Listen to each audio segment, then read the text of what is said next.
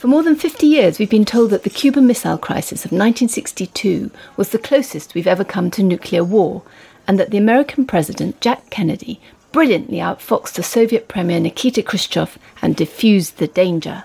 But now we know that something very different was going on. The missiles the Soviets had placed on Cuba posed no significant threat to the United States.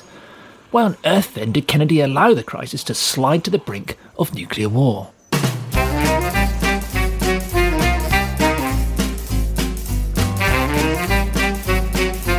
Hello, good to see you at the History Cafe. This is where we come to talk usually about historical stories everyone knows. Just want to try out some new ideas. I'm John Rosebank. And I'm Penelope Middlebow. At the History Cafe, we revisit stories that have got stuck in our collective memory, but just don't look quite right to us. So get yourself a coffee, pull up a chair, and let's see what happens.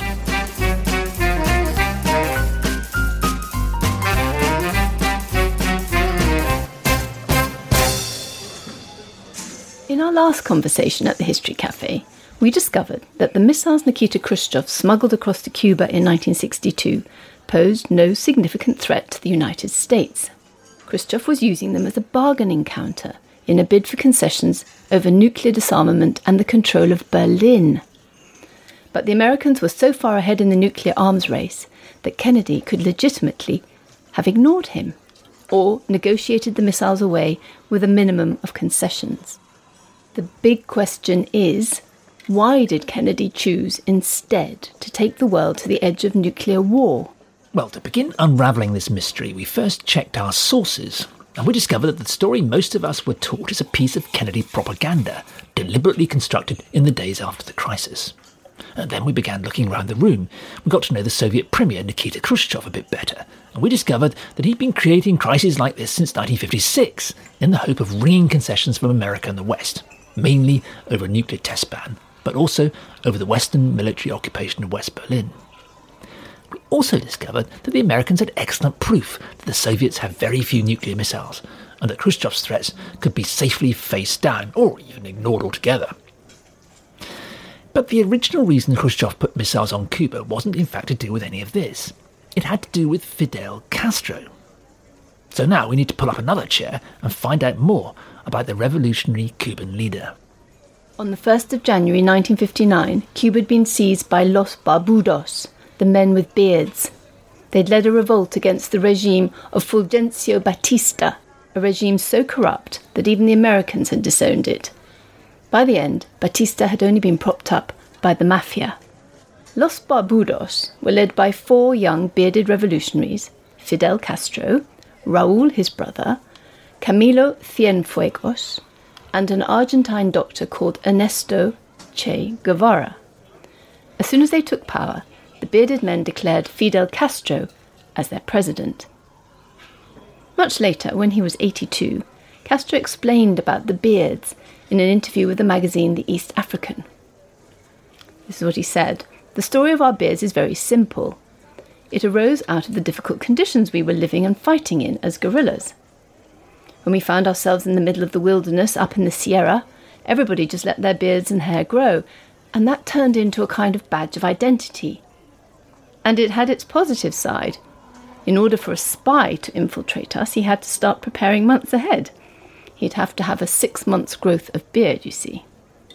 Later, with the triumph of the revolution, we kept our beards to preserve the symbolism." Well, in American mythology then, and still today, Fidel Castro and his rebels were communists. But the reality is a lot more complicated than that. Cuba was a Catholic country, and the Catholic Church deeply distrusted communism. And relations between the Barbudos and the Soviet Union were almost always very difficult. The Cubans never trusted Moscow. If the Barbudos aligned themselves with the Soviets, it wasn't therefore because they were communists. It was because they were, well, pushed into it by the Americans. The very first country Castro visited just 4 months into his presidency was the United States of America. The visit was partly organised by an American public relations firm, and Castro was accompanied by a CIA officer. Castro was a big hit. A huge crowd turned out in the rain to meet him at Washington's National Airport. Over the next few days, he was photographed eating hot dogs and ice creams in New York's Bronx Zoo. The students at Princeton carried him on their shoulders. At Harvard, he stayed with, well, guess who? Mac Bundy. the man who would 3 years later turn up in Kennedy's bedroom with the morning papers and those fateful photographs of Soviet missile bases on Cuba. Back in 1959, the press were delighted to discover that Castro's son had been studying at a New York school. Now, all this was very unlikely if Castro had been a communist. In fact, during his visit, Castro kept on repeating to anyone who was listening, "We are not communists." He was, so far as anyone could discover at the time, a young Catholic whose revolution had been directed mainly against Batista's mafia backers, who'd filled Havana and Cuba's beach resorts with brothels and casinos and barely legal businesses. They also ran many of the hotels, one of the most popular of them owned by Frank Sinatra, whose links to the mafia were an open secret. Well, it's true that Castro and his Barbudos had initially imposed themselves on Cuba with some force. Notoriously, they immediately executed 521 of their enemies, with little more than the appearance of a trial. They also seized the property of rich Americans who had, over the preceding century, bought up much of their island, deforesting it and keeping the Cubans in a state of widespread poverty. But the Barbudos negotiated a package of $2 billion in compensation to the former American owners. Then they lowered rents and prices to make life better for the millions of ordinary Cubans. No wonder the Barbudos were quickly popular on Cuba, and with the liberal students at Harvard. But no wonder some Americans jumped to the hasty conclusion that they were communists. Now, Castro's foreign policy priority was in reality to negotiate a trade deal, not with Moscow, but with the American government. That's why he was in the States on his barnstorming visit. But then events took a bizarre twist. The president in 1959 was Ike Eisenhower. Castro was in the States for 11 days, but Eisenhower's office turned down his repeated requests for a meeting. The president, they said, was too busy. In actual fact, Eisenhower was busy playing golf. Instead, his vice president, Richard Nixon, met Castro for a few minutes. He listened sourly to Castro's talk about negotiating a deal to help Cuba's unemployed and poor. He has, wrote Nixon, those indefinable qualities which make him a leader of men. Whatever we may think of him, he's going to be a great factor in the development of Cuba and very possibly in Latin American affairs generally. We have no choice but at least to try to orient him in the right direction. He agreed that Castro was not a communist, but Castro was a naive young man who might all too easily be influenced by his communist friends.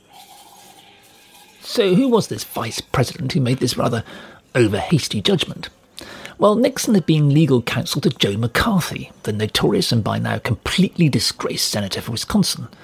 McCarthy's infamous claims that there were communist cells everywhere, in Hollywood, the Pentagon and the US Army, had eventually earned him a unique censure from the Senate and national ridicule. His hysterical claims of communist influence in the States are now completely discredited. Nixon himself had earned a reputation for duplicity. By the time he met Fidel in 1959, the press had for years been calling him Tricky Dicky. He was later to become possibly the most corrupt president in US history, at least until that time. He was brought down and disgraced by the Watergate affair.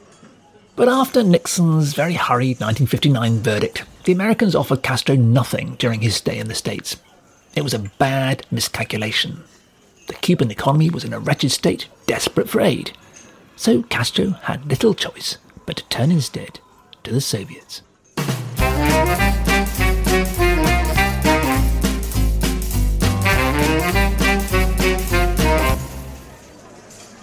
Fidel Castro was the new young president of Cuba in 1959. He'd straight away appealed to the Americans for a trade deal, but had been swatted off with nothing. So, of course, Castro turned to the Soviets. He had no other choice, but it was anything but an easy relationship. In the course of 1959, American intelligence began to notice low-grade military equipment from Poland and other Soviet bloc countries turning up on Cuba.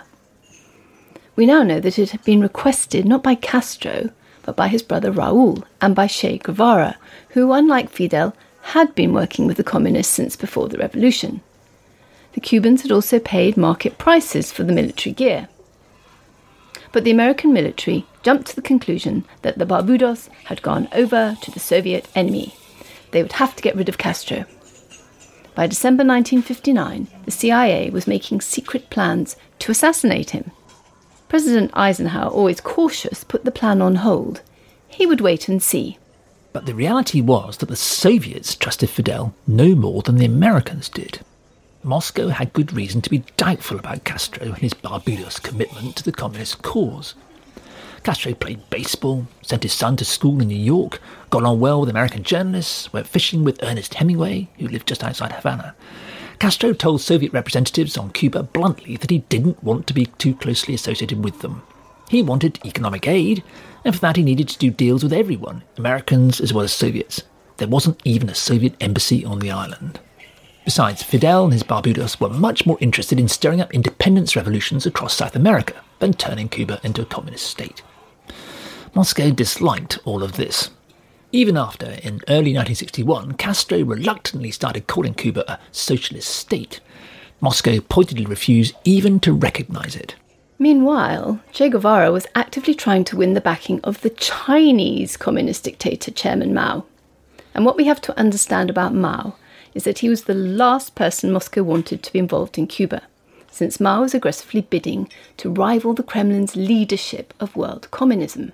Since the mid-1950s, Khrushchev therefore had been under pressure to help the new regimes that were appearing all over the developing world, as independent movements put an end to European colonial regimes. But Soviet interventions in Egypt, in the Congo, in Laos and elsewhere were not going well, and the Chinese, under their aggressive leader Chairman Mao, were stirring up anti-Soviet criticism. So although Khrushchev didn't trust Castro in Cuba, neither could he let him slip away from Soviet influence. He was charismatic, popular, he'd be a great catch. He was also a problem. So although the Soviets allowed some small shipments of arms to the island, they were so suspicious of Castro that it took them a whole year even to open diplomatic relations, or to make any high-level contact at all. In February 1960, Khrushchev's deputy, the Spanish-speaking Anastas Mikoyan, was in Mexico. On his way home, he dropped in on the new Cuban president. Castro came to meet him at Havana airport with a guitar band and straw hats and took him on a helicopter tour of the island. They went camping, fishing. When their tents failed to turn up, they roughed it in an empty hotel and sat up talking all night. But all this was just a prelude to the serious business. Castro desperately needed help for his island's economy. Mikoyan offered him $100 million. He would also buy 5 million tonnes of sugar over 3 years, but only at a knockdown price. It was nowhere near enough.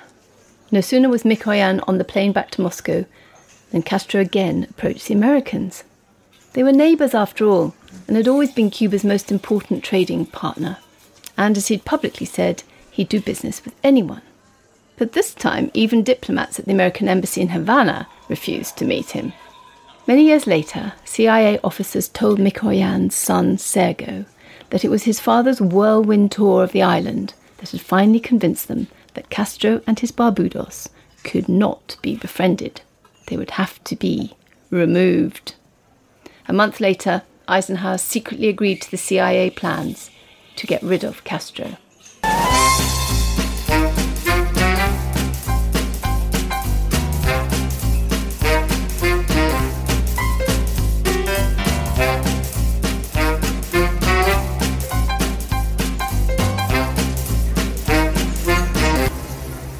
President Eisenhower had ignored every one of Castro's approaches for American backing and decided that he had to be got rid of. In March 1960, he gave the CIA a budget of $13 million to do it. Almost immediately, saboteurs blew up a Belgian ship, La Coubre, in Havana harbour. Over 100 died. There's never been any proof, but Fidel drew the obvious conclusion that the CIA was behind the attack. The Americans decided that an invasion was too risky, so instead they halted all commerce with the island except for food and medicine. They would stifle Castro's economy. They leaned on other Latin American countries to isolate the Cubans and suspend them from the Organization of American States. They would also try to encourage opposition to Castro on the island. They began training Cuban exiles as an invasion force. They began investigating ludicrous schemes to make Castro's beard fall out. After all, how could a beardless man expect to lead the Barbados? They began negotiating with the mafia, which was anxious to regain its economic grip on the island. Eventually, the CIA concluded they would just have to assassinate Castro. Unsurprisingly, Castro's demands for help from the Soviet leader Nikita Khrushchev grew more urgent. But Castro still didn't want to be seen siding openly with the Soviets. It all presented Nikita Khrushchev with a dilemma. He didn't trust Castro, but nor did he want to lose him, particularly if that was through an American hit operation or an invasion of the island. Nor did he want any more criticism from Chairman Mao that he'd been neglecting young revolutionary regimes in the developing world. So he promised Castro more weapons, and this time suggested he wouldn't need to pay for them. He even set up a personal fund for Castro to use as he wanted. On the 9th of July 1960, the Soviets promised to launch a nuclear strike from the Soviet Union if the Americans ever invaded. It was an empty promise since, as we've seen, US retaliation would have wiped the Soviet Union off the map. But now the Soviets had reluctantly committed themselves to protecting the young Cuban regime from attack by the Americans. All this means that we can dimly begin to understand the real significance of the missiles Khrushchev would put on the island 2 years later. They didn't alter the strategic nuclear balance. They fitted into Khrushchev's policy of creating international crises as a way of trying to gain concessions, particularly over nuclear disarmament in Berlin. But also, they had to do with protecting Cuba from American attack and trying to keep Castro on side, away from the Americans and away from Chairman Mao. Khrushchev always maintained that this second reason was the more important of the two.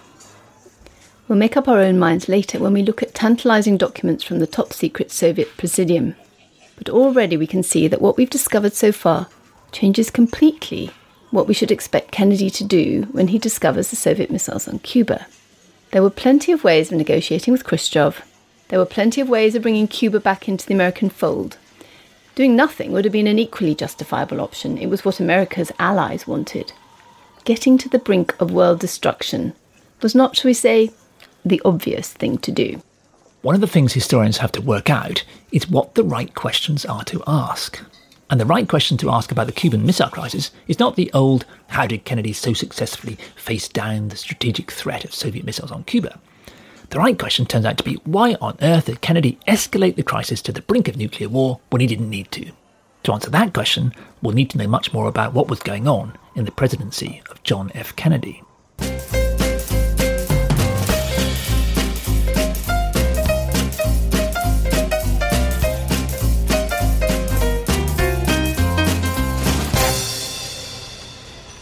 So why did Kennedy push the Cuban Missile Crisis to the brink of war instead of negotiating, or even ignoring Khrushchev's missiles altogether? President Eisenhower had always reacted to Khrushchev's threats with a calm cynicism. He understood that Khrushchev was all bluster and no backup. He couldn't deliver on his threats. So why was Kennedy different? Why did he turn Khrushchev's new provocation into a crisis? Well, for that, we have to go back to 1960. When the United Nations was meeting in New York in September 1960, Castro was among the very few who supported Khrushchev in the United Nations Assembly. The Cuban leader had opted for a cheap Harlem hotel as a gesture of solidarity with hard-pressed Afro-Americans. In a calculated stunt, the Soviet leader Nikita Khrushchev travelled downtown to visit him. In front of America's press, the two men embraced. It wasn't straightforward. Khrushchev was 5'3" and Castro 6'4". It didn't make Castro a communist. But in a flash, Khrushchev had succeeded in turning Castro's dire need for financial assistance into photographic proof that they were comrades in arms. What made this Soviet-Cuban moment a turning point was not just that it took place at the time the United Nations was meeting. It was that it took place in the middle of the American presidential election race. Just 2 months before, the Democrat convention had chosen John F. Kennedy as its presidential candidate. The election was now less than 2 months away. Khrushchev's Harlem visit guaranteed that Cuba would be a major theme in Kennedy's bitterly fought contest with Vice President Richard Tricky Dicky Nixon. Jack Kennedy always thought that foreign policy was his strongest suit. His father, Joe Kennedy, the millionaire son of a wealthy Boston family, had been the American ambassador in London when the Second World War had broken out. Jack himself had covered the post-war Potsdam Conference as a journalist and written an undergraduate thesis on Britain's failure to rearm the 1930s. His father, who made a killing from stock speculation at the time of the Wall Street crash and from bootleg whiskey at the time of Prohibition, had got it published. It had become a bestseller. During the 1960 election campaign, Jack Kennedy had been attacking the outgoing Eisenhower administration for its foreign policy failures. For years, Kennedy had been making speeches on the conviction, which we have seen was almost universal outside Eisenhower's Oval Office, that there was a wide and dangerous missile gap between the States and the USSR. The Americans, Kennedy declared, were dangerously far behind in nuclear weapons. The time is fast approaching, proclaimed Kennedy, in which our own offensive and defensive missile capabilities will lag so far behind those of the Soviets as to place us in a position of great peril. It was a perfect plank for his presidential campaign. Kennedy also claimed that the Soviets were being more successful than the Americans at winning over non-aligned nations. So when, in the middle of the presidential election, Khrushchev enveloped Castro in his bear hug, or given their respective heights, was it the other way round, it gifted Kennedy the perfect electioneering issue. Kennedy circulated his campaign team. What kind of a mess had Eisenhower and Nixon got their country into if the little Soviet leader could be publicly courting the giant Cuban in a New York hotel? They should start loudly asking where it would all end. They should seriously ratchet up the rhetoric. Did the Soviets, asked Kennedy, actually intend to use Cuba as a missile base? Kennedy obviously thought the issue played well for him. The first of the presidential election TV debates was just days away when Fidel Castro got up to speak at the UN. In a speech that lasted a record-breaking 4.5 hours, Castro called presidential candidate Kennedy an illiterate and ignorant millionaire. Well, now there was no going back. With just 2 weeks to go before polling day, Kennedy loudly accused Eisenhower and Nixon of blunder, inaction, retreat and failure, because they'd done nothing about the possibility of a communist threat from Cuba. We must, declared Kennedy, attempt to strengthen the democratic anti-Castro forces in exile and in Cuba itself, who offer eventual hope of overthrowing Castro. By the time Kennedy defeated Nixon by less than a whisker in November 1960, he'd nailed his colours once and for all to the anti-Castro cause. All of which helps to explain why, when Kennedy arrived in the Oval Office and discovered the CIA already had advanced plans to topple Castro, he had little choice but to back them. Of course, he also discovered fresh off-the-intelligence photo machine's evidence that the missile gap he'd been making such a noise about had always been a myth. Far from being way ahead, the Soviets were way behind the Americans in nuclear missiles. But Kennedy couldn't change his loud anti-communist nuclear rhetoric now, partly because it had helped get him elected, and partly because he couldn't reveal the secret American intelligence. So, whatever Oliver Stone claims in his film JFK, after all his campaigning bluster, Kennedy had no option, from the start of his presidency, but to look tough on the Cuban leader and on Khrushchev.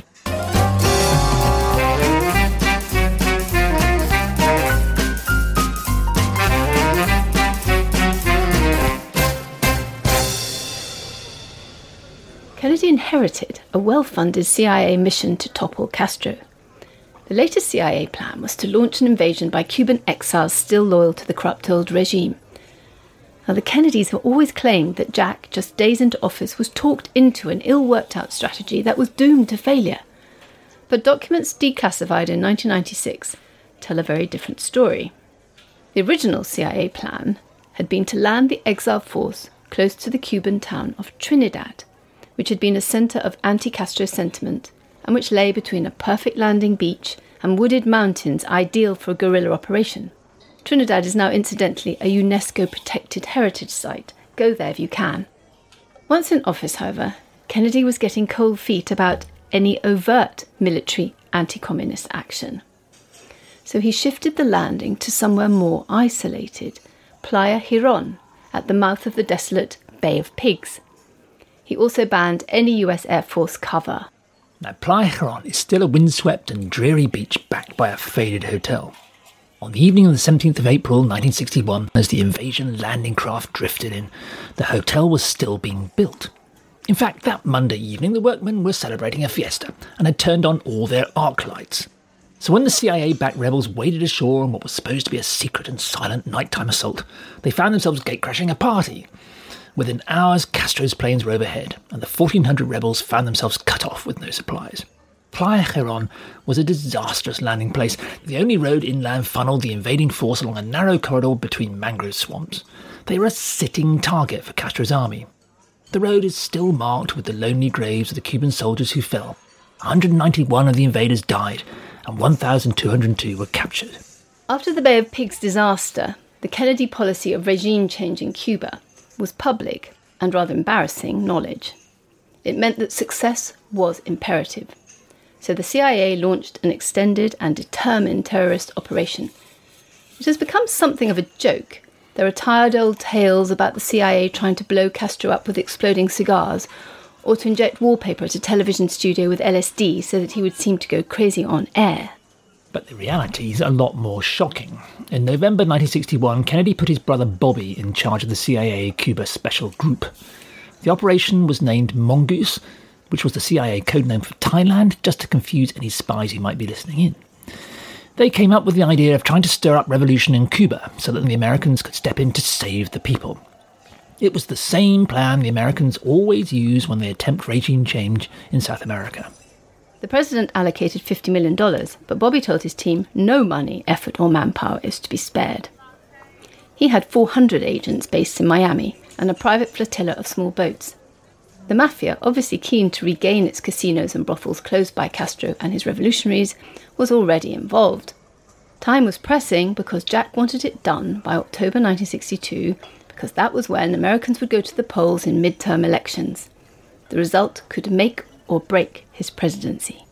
Photographic evidence confirms that CIA-backed terrorists set off bombs on the island of Cuba in crowded places, stealing into 65 townships, torturing the inhabitants and torching their buildings and crops. In at least one case, they destroyed an entire village, including its school. One estimate, reported by American scholars Blight and Brenner, is that there were 7,500 terrorist attacks on Cuba in 1962 alone, perpetrated by the CIA or their local contacts.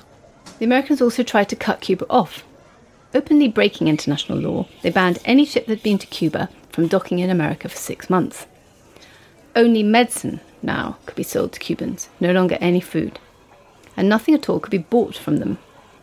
There's a rumour that Kennedy sent his press secretary out to buy 1,200 of the best Cuban cigars before it was too late. Well, of course, none of this toppled Castro. All it achieved was to push him, against his better judgment, further and further into the arms of the Soviets, the only people willing to give him the weapons to resist American terrorism and the very real prospect of invasion. Even the American Defense Secretary, Robert McNamara, agreed that faced with so much American aggression, he too would have expected an invasion at any time had he been Cuban. So now we're beginning to sense more clearly why the appearance of Soviet missiles on Cuba in October 1962 was such a problem for Kennedy. It wasn't because they were a strategic threat. They weren't. It's not because another of Khrushchev's stunts would be impossible to deal with. It wouldn't. It was because years of lurid anti-Castro rhetoric and the humiliating flop at Playa Girón, Bay of Pigs, had backed Kennedy into a foreign policy corner. By whatever means, Castro and his Soviet supporters had to be got out of Cuba. But events on Cuba had now overtaken Kennedy. Because it wasn't just nuclear missiles the Soviets had shipped to Cuba. There was a whole lot besides. And it mattered much more because at the same time, Kennedy was facing a domestic political crisis of his own. As we shall see next time at the History Cafe.